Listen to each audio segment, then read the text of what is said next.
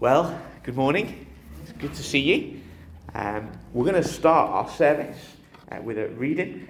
Before we do, it is great to have you back. I believe that there may be hot cross buns after this. Is that right? Yeah. So don't need to rush off. And it's going to be quite well, not an interactive service as such, but we're going to split it into different sections. So rather than a half-hour talk, there'll be a series of shorter talks in amongst it. So do listen in as we consider this together on this Good Friday morning. Let's start by reading from Luke's Gospel, and we're going to read together from Luke chapter 23, verses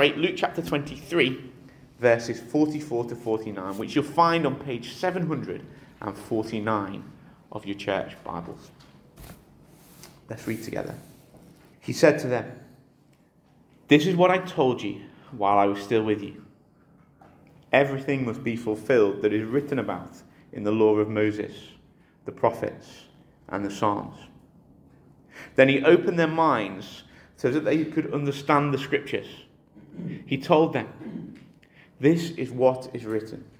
The Christ will suffer and rise from the dead on the third day, and repentance and forgiveness of sins will be preached in his name to all nations, beginning at Jerusalem. You are witnesses of these things. I am going to send you what my Father has promised, but stay in the city until you have been clothed with power from on high." We're going to pray now, and then after that I'm going to hand over to my dad. Father, we thank you so much for everything that you have given to us. And we thank you in particular this morning that you sent your only begotten Son to die on the cross in our place. Jesus, we thank you that you came willingly. You came because you love us and because you were prepared to do that which needed to be done in order to earn our salvation. Lord, we do not take this lightly. We recognize the cost of our freedom. And Lord, we recognize as well that we can't fully understand or comprehend the seriousness of that cost. We only see a limited amount of your suffering. We can only understand a certain amount of the sacrifice that you made. We know the truth of these things are far greater than we can comprehend. And yet, Lord, we know that this is true. And we know you did this for us and for your glory. And so this morning, as we consider again the sacrifice that Jesus made for us, may our hearts be humbled before you. May we be grateful for what you have done. And may we be filled with wonder and worship at such a great salvation that has been made available. And Lord, if there is anyone here who has not yet accepted that salvation for themselves, Lord, I pray that this morning, as you show them what you have done for them, they'd be filled with love for you and will respond with repentance and faith. In your name, Jesus. Amen. Well, good morning, and it is good that we can gather together in this way on this Good Friday. You might have noticed in the reading that Matthew read to us, we have reference to, it's from Luke's Gospel, so it is from one of the Gospels. We also have reference from the Old Testament, because what we're about to look at this morning is something which was planned long before time. This was planned by God, and God revealed what would happen through the writings of the Old Testament. And then when we come into the New Testament, we have eyewitness accounts. And then as we follow through the New Testament, we then come to the early church. And they were doing what we are doing this morning. Today is a day for us to remember what is a horrific death. A death that reveals the evil intents of the hearts of men. Men who inflicted their hatred in such an inhuman way upon an innocent person. So a lot of people will probably not even think about Good Friday, but many people will ask the question, why do we call it Good Friday? Good question there, isn't it? It must seem very strange to some people. Good Friday. Why do we call it? What's good about Good Friday? And why is it that I am here now telling you what people said some 100 years ago about what would happen. They brought the word of God, the prophets, Isaiah, Zechariah, from the book of Deuteronomy, from the Psalms. They foretold the events of the day that we're going to remember this morning. Why? Because it's important. It's an horrific thing, but here's one of the important things we need to get hold of, and it's this. It's important because it tells us of the deep, deep love that God has for us. So this morning we're going to hear some things that God wants us to know about the good of Good Friday. And we're going to hear true facts. We're going to hear trusted words. We're going to look at what are tremendous realities. And I want to stress that. They are realities. And it is tremendous. And the first thing I want us to consider is the humility of Jesus. And we're going to do that as we look at some passages from the scripture. And first of all, I want us to look at Luke 22. You need to turn to it, 14 verse 16. And what we're going to see here is this. When the hour came, Jesus and his apostles reclined at the table. And he said to them, I have eagerly desired to eat this Passover with you before I suffer. For I tell you, I will not eat it again until it finds fulfillment in the kingdom of God. This is the Last Supper. What's happening here is very, very personal. You see, Jesus' desire was to be with his closest and most faithful followers. We like to do that, don't we? Particularly, maybe when we've got problems, troubles, and bad times ahead. We like to have people around us, people we know, people we love, people we can trust. But this was to be more than just a time of fellowship. It was that. But it was going to be much more than that. There was something that those gathered together needed to know. And this was the last meal, was the meal that they would have together before the death of Jesus. And they needed to remember this meal. You know, isn't it strange?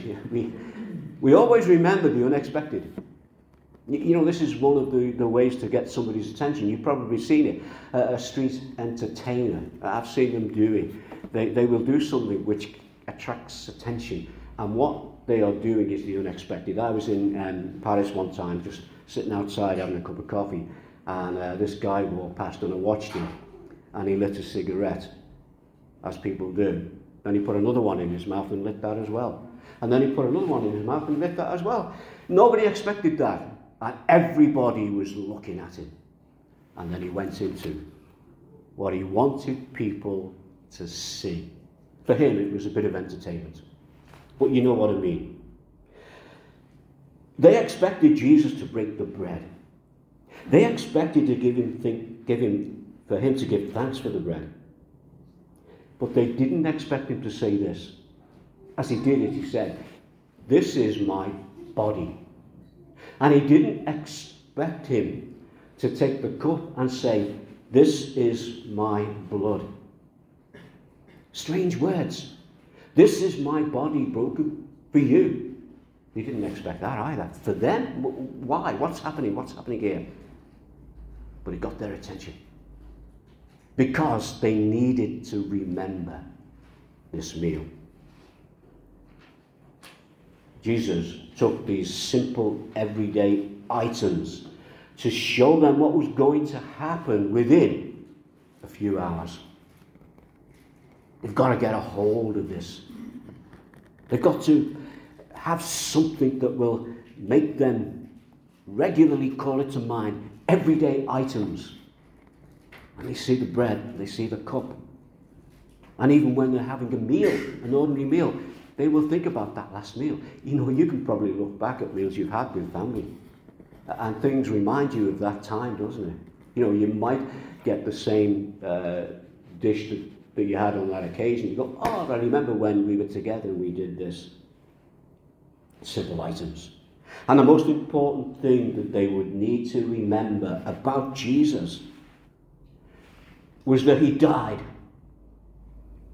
And that he died for them. That's it. Remember that he died. And he died for them. He hasn't died yet.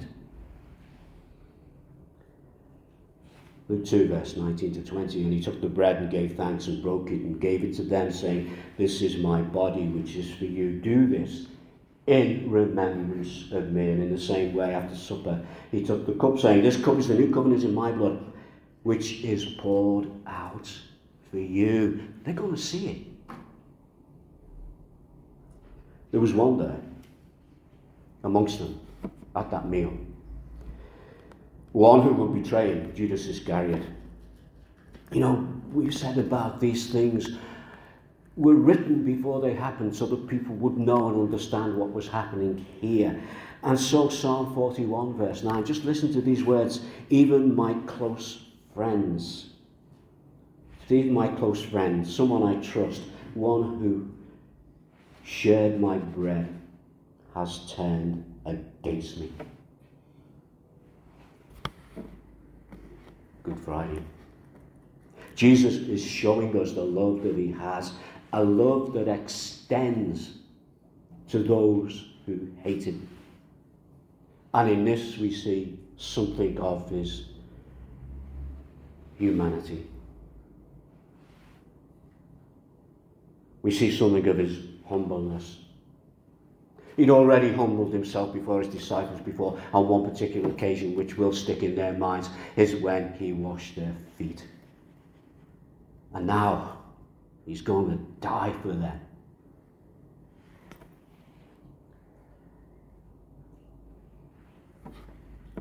We're going to move now. And you're going to come with me. You don't have to leave your seat. But in your mind, I want you to get up. I want us to go out. It's not a sunny day. It's a starry night. And we're going to go to the garden. We're going to go to the Garden of Gethsemane.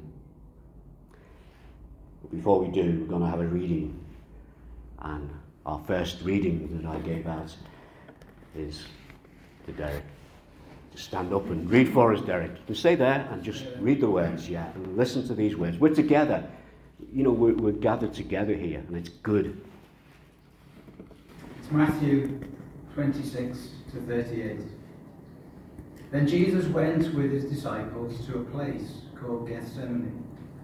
And he said to him, "Sit here while I go over there and pray." He took Peter and the two sons of Zebedee along with him. And he began to be sorrowful and troubled. Then he said to them, "My soul is overwhelmed with sorrow to the point of death. Stay here and keep watch with me." While we're in the garden, we're going to sing. And we're going to sing hymn number 458. So let's stand together as we sing 458, Man of Sorrows, what a name.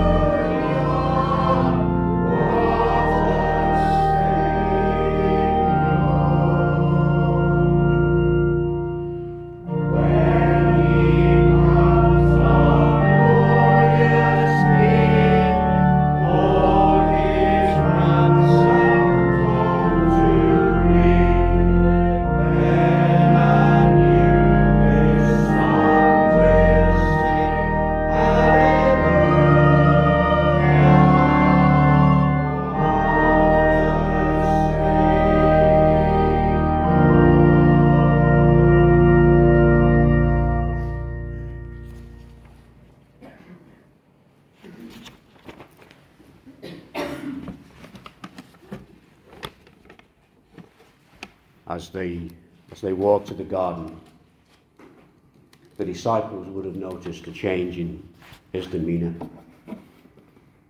He was now sorrowful and troubled, and this showed they could see it. He knew what was ahead of him, but they didn't. They had no idea. They'd been told, but they didn't know. And Jesus shared with them how he was feeling. This is very personal. This is very emotional. He said to them, "My soul is overwhelmed with sorrow to the point of death." And when Jesus said this, probably all the disciples had the same thought in mind. Probably looked at each other. What does he mean? Is that a meal? It's supposed to be a really great meal. It was a great meal, but it was different. It's Passover time. And now we've gone to the garden. This is good. It's a nice stroll after that meal. But he's troubled. They probably nudged each other before that, saying, "Is he okay?" And then when he told them, they probably thought, why? It's Passover. It's a good time. Jerusalem's full of people. This is Jesus. This is the one who a week before was hailed king. What's happening? You see, at this point, they didn't see Jesus as the prophets did. You see, God had told the prophets what it would be like, but they didn't see him like this. As my soul is overwhelmed with sorrow to the point of death. And when Jesus said this, as I say, they were confused. They didn't see him as the man of sorrows. The man who came, ruined sinners to reclaim. They didn't see him as being that person. His disciples knew that he had come to save. They didn't believe that he would need to die in order to do this. We know that as we go through the Gospels up to this point. They are still confused. They still don't want to grasp the fact that he's told them that he will die. In the garden, Jesus prayed. We can read those prayers. And amongst those prayers, in a very stressful and unimaginable point of agony, he said, "My Father, if it's not possible for this cup to be taken away unless I drink it, then may your will be done." We're going to see how there were those who hated him. And we're going to have a reading now. And in it is going to read it to us. John chapter 18, verse 12. Then the detachment of soldiers, with its commander and the Jewish officials, arrested Jesus. They bound him and brought him first to Annas, who was the father-in-law of Caiaphas, the high priest that year. Caiaphas was the one who had advised the Jewish leaders that it would be good if one man died for the people. Luke 22, verse 54. Then seizing him, they led him away and took him into the house of the high priest. Peter followed at a distance. We've moved from the garden. There was a kerfuffle. He was arrested and we scattered. Caiaphas, the high priest. He was hated by the religious leaders. We're going to sing another hymn. It's 402, Led Like a Lamb to the Slaughter. Because this is what's happening. You know, it was right from that very point when he was arrested that he was led like a lamb to the slaughter. When you say led, it doesn't really mean he was dragged away. He went willingly. Hymn 402, Led Like a Lamb to the slaughter.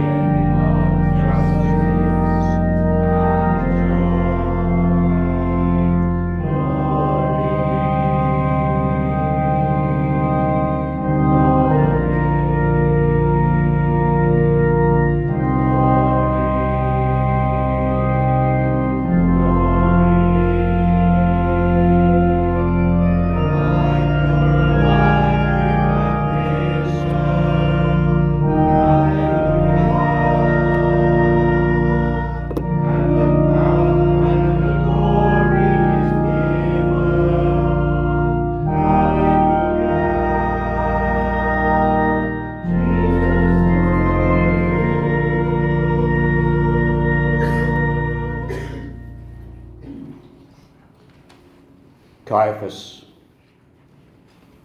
You know, when Caiaphas said that it would be good if one man died for the people, he meant that it would be good for the people if they got rid of Jesus and killed him. They didn't want anything to do with him. They saw him as being in opposition to their self-fulfilled way of life. You see, Jesus told the truth. And the people were beginning to believe him, and they didn't like that. They would do religion their way, not God's way. Times don't change, do they? We'll do it our way, not God's way. Why? Because it benefits us and not God. And the truth is that is absolutely no benefit to them in the eyes of God. The good of Good Friday is that Jesus died, and he died so that people could be free from their sins. So he did die for the people, but not in the way that Caiaphas wanted him to die, because we've just sung, he's alive, he's alive. And that's why we can gather together this morning. That's why we can do this with, yes, sadness, but joy in our hearts. And it wasn't just the religious leaders who hated him. It was the political leaders who hated him. Times don't change, do they? Pilate. In Mark's Gospel, very early in the morning, the chief priest with the elders, the teachers of the law, and the whole Sanhedrin made their plans, so they bound Jesus, led him away, and handed him over to Pilate. See, Israel was an occupied land, it was an occupied country. The Jews had no authority to pass the death sentence, but Pilate could. He was a Roman. He was the Roman governor of the whole of Judea. So this is why the Jewish leaders took Jesus to Pilate to be sentenced to death. And Pilate saw this as being, get this, and this is a phrase I'm going to use, but it fits. For him, this was a hot potato. He didn't really want to get involved. He washed his hands of it. Literally, that's where we get the saying from. You know when we say he's washed his hands of it, it comes from this incident when Pilate literally washed his hands. And when he found out that Herod was in Jerusalem, he came up with what he saw as being an easy way out. He's a politician. Pass on the problem. And he passed it on to Herod. You see, Herod, he was also in Jerusalem. We're going to have a reading now. And this reading is from Luke 23, verse 6 through to 10. On hearing this, Pilate asked if the man was a Galilean. When he learned that Jesus was under Herod's jurisdiction, he sent him to Herod. He was also in Jerusalem at that time. When Herod saw Jesus, he was greatly pleased, because for a long time he had been wanting to see him. From what he had heard about him, he hoped to see him perform a sign of some sort. He plied him with many questions, but Jesus gave him no answer. The chief priests and the teachers of the law were standing there, vehemently accusing him. We're going to sing another hymn. We're going to sing 795. You may decide, Your Majesty. You can remain seated for this one. And we'll sing it together. 795.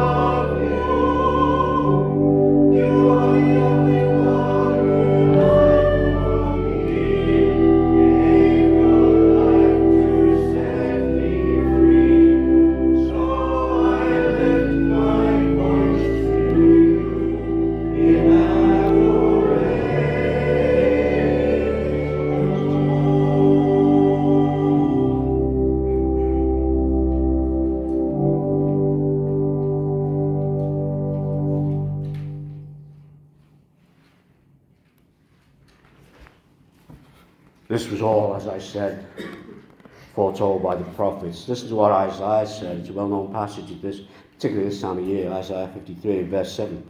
He was oppressed and afflicted, yet he did not open his mouth. He was led like a lamb to the slaughter, and as a sheep before its shearers is silent, so he did not open his mouth. Herod was governor of Galilee, a lesser position than Pilate. Galilee was a province of Judea, and Jesus was from Galilee. And as soon as Pilate heard this, he thought, right, I can get rid of this. Instead of this being a national issue, I'll give it and deal with it as a local issue by sending Jesus to Herod. Herod was there. He had a palace there. And he was there in Jerusalem for the Passover. You know, Pilate washed his hands of Jesus. Herod wanted to be entertained. He wanted Jesus to do tricks for him, perform miracles.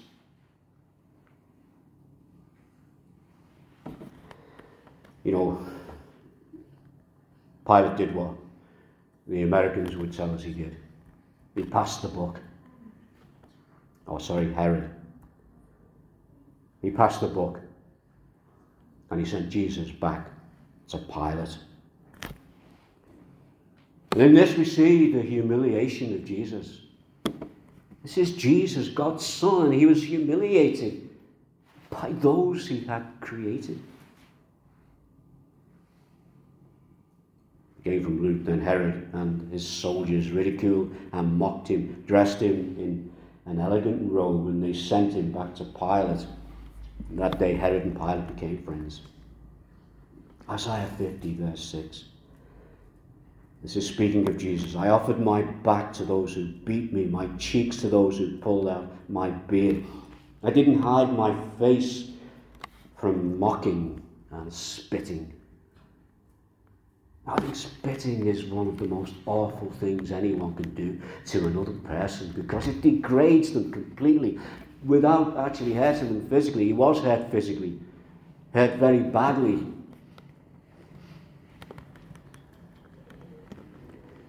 What do we see here? We see what we see today. We see religion and state joined together in opposition to God's plan of redemption. That's what it is. It's still happening. And the prophets told us it would. And not only the prophets, but the writers of the New Testament. Not only them, but Jesus himself. The religious leaders didn't want to understand, what we call that? Rejection. They knew they had the facts, they had the information, but they just didn't want to understand it. And the political leaders, they didn't even try to understand it. You know what that's called? Apathy. I keep saying it, but it's true. Times don't change, do they? Rejection. Apathy. Where are all the people of Liverpool? A lot will be in churches, which is great, providing they are there because they know that Jesus died for them. And there's a lot of people, a lot more people who are at Liverpool who just don't want to know. They're just apathetic. Oh, it's Good Friday. It's a day off. Jesus was sentenced to be crucified, Luke 23, verse 25. But with loud shouts they insistently demanded that he be crucified. And their shouts prevailed. So Pilate decided to grant their demand. He released the man who had been thrown into prison, this is Barabbas, for insurrection and murder. And the one they asked for, and surrendered Jesus to their will. It's nothing new, is it? Loud shouts and demands that can turn a group of people into a hostile crowd. Very often it's the minority who are getting their way. But they are using their position. They are using people to their advantage. And Jesus was exchanged for a murderer. There's a question. What do we exchange Jesus for today? Trip to the supermarket? A couple more Easter eggs? Day off work? Just a thought. You know, in the words of Joshua in chapter 24, in Joshua 24, he challenged the nation of Israel as they were about to enter the promised land, and the nation of Israel has been challenged again. And we can take the words that Joshua used when he spoke to the people, and we can apply them today into this situation. What did he say to the nation? He said to them, choose for yourselves this day whom you will serve. There's the choice. God or Mammon. But he went on to say this, but as for me and my household, we will serve the Lord. That's what this morning is about. Another opportunity for sinners to turn to Jesus. Why? Because he loves them. When they came to the place called the Skull, they crucified him there along with the criminals, one on his right and the other on his left. That was the words from way back in Isaiah. Therefore I will give him a portion among the great. That will happen. Hasn't happened yet. In this, it will happen after his resurrection. Therefore I will give him a portion among the great, and he will divide the spoils with the strong, because he poured out his life unto death and was numbered with the transgressors, the two criminals. For he bore the sins of many and made intercession for the transgressors. You know, these two transgressors, these two criminals, they're both sinners. But there was a choice, and even at that point, the point of death, they had a choice to make. One chose apathy and rejection. The other chose acceptance. That's the choice that the cross offers. Why do we need to remember the death of Jesus? You see, Jesus died for those who hated him, those who betrayed him, those who lied about him, those who arrested him, those who persecuted him, those who beat him, those who rejected him, those who showed nothing but hatred and apathy towards him. But it didn't stop him loving them, just as he loves you and me. And we, like them, also need his forgiveness. None of us are perfect. We've all offended God. We offend God every day by our actions, by who we are, our sinful nature. Paul tells us that we've all fallen short of the glory of God. Why? Because we've all sinned. That is a truth. You can't deny that truth. Listen to what Peter said in Peter 3 verse 18. For Christ also suffered once for sins. The righteous, that's who he was. For the unrighteous, that's you and me. Why? To bring you to God. And he is put to death in the body, but made alive in the spirit. The good of Good Friday is that Jesus died, and that he died for sinners, including the disciples. That's why he said to them, I do this for you, my broken body and my shed blood. You are my close friends, but you need me. And they accepted. We know that as we go through the rest of the New Testament and the Gospel writers. But one rejected, and we know that as well. The choice was there. We're going to have our closing hymn, and it's number 55. And it's called Beneath the Cross of Jesus. And I want you to think about the words as we sing them. And here's one of the verses from it. And let this be our prayer. I take, O cross, thy shadow from my abiding place. I ask no other sunshine than the sunshine of his face. content to let the world go by, to know no gain or loss, my sinful self, my only shame, and this is it, my glory, or the cross. Let's stand and sing this final hymn together. Hymn 55.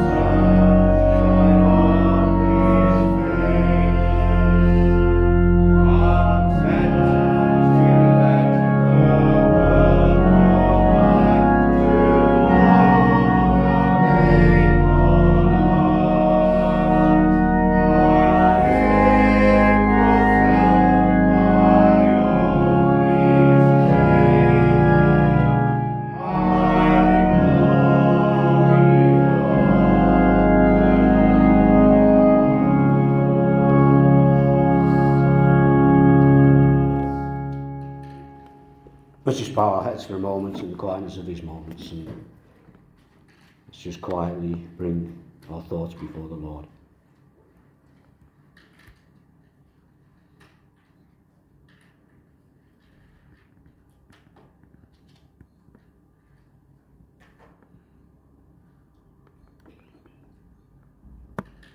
Grace and peace to you from God our Father and the Lord Jesus Christ, who gave himself for our sins to rescue us from the present evil age, according to the will of God the Father, to whom be glory forever and ever.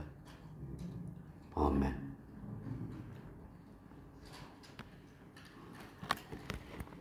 Now there will be tea, coffee and hot cross buns. I think the ladies are going to sort it out for us.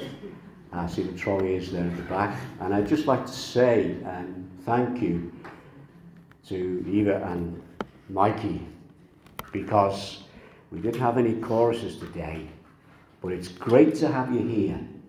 It's great to see you. It's great to share with you. Thank you for being so well behaved. And I think we should just give you two a little round of applause.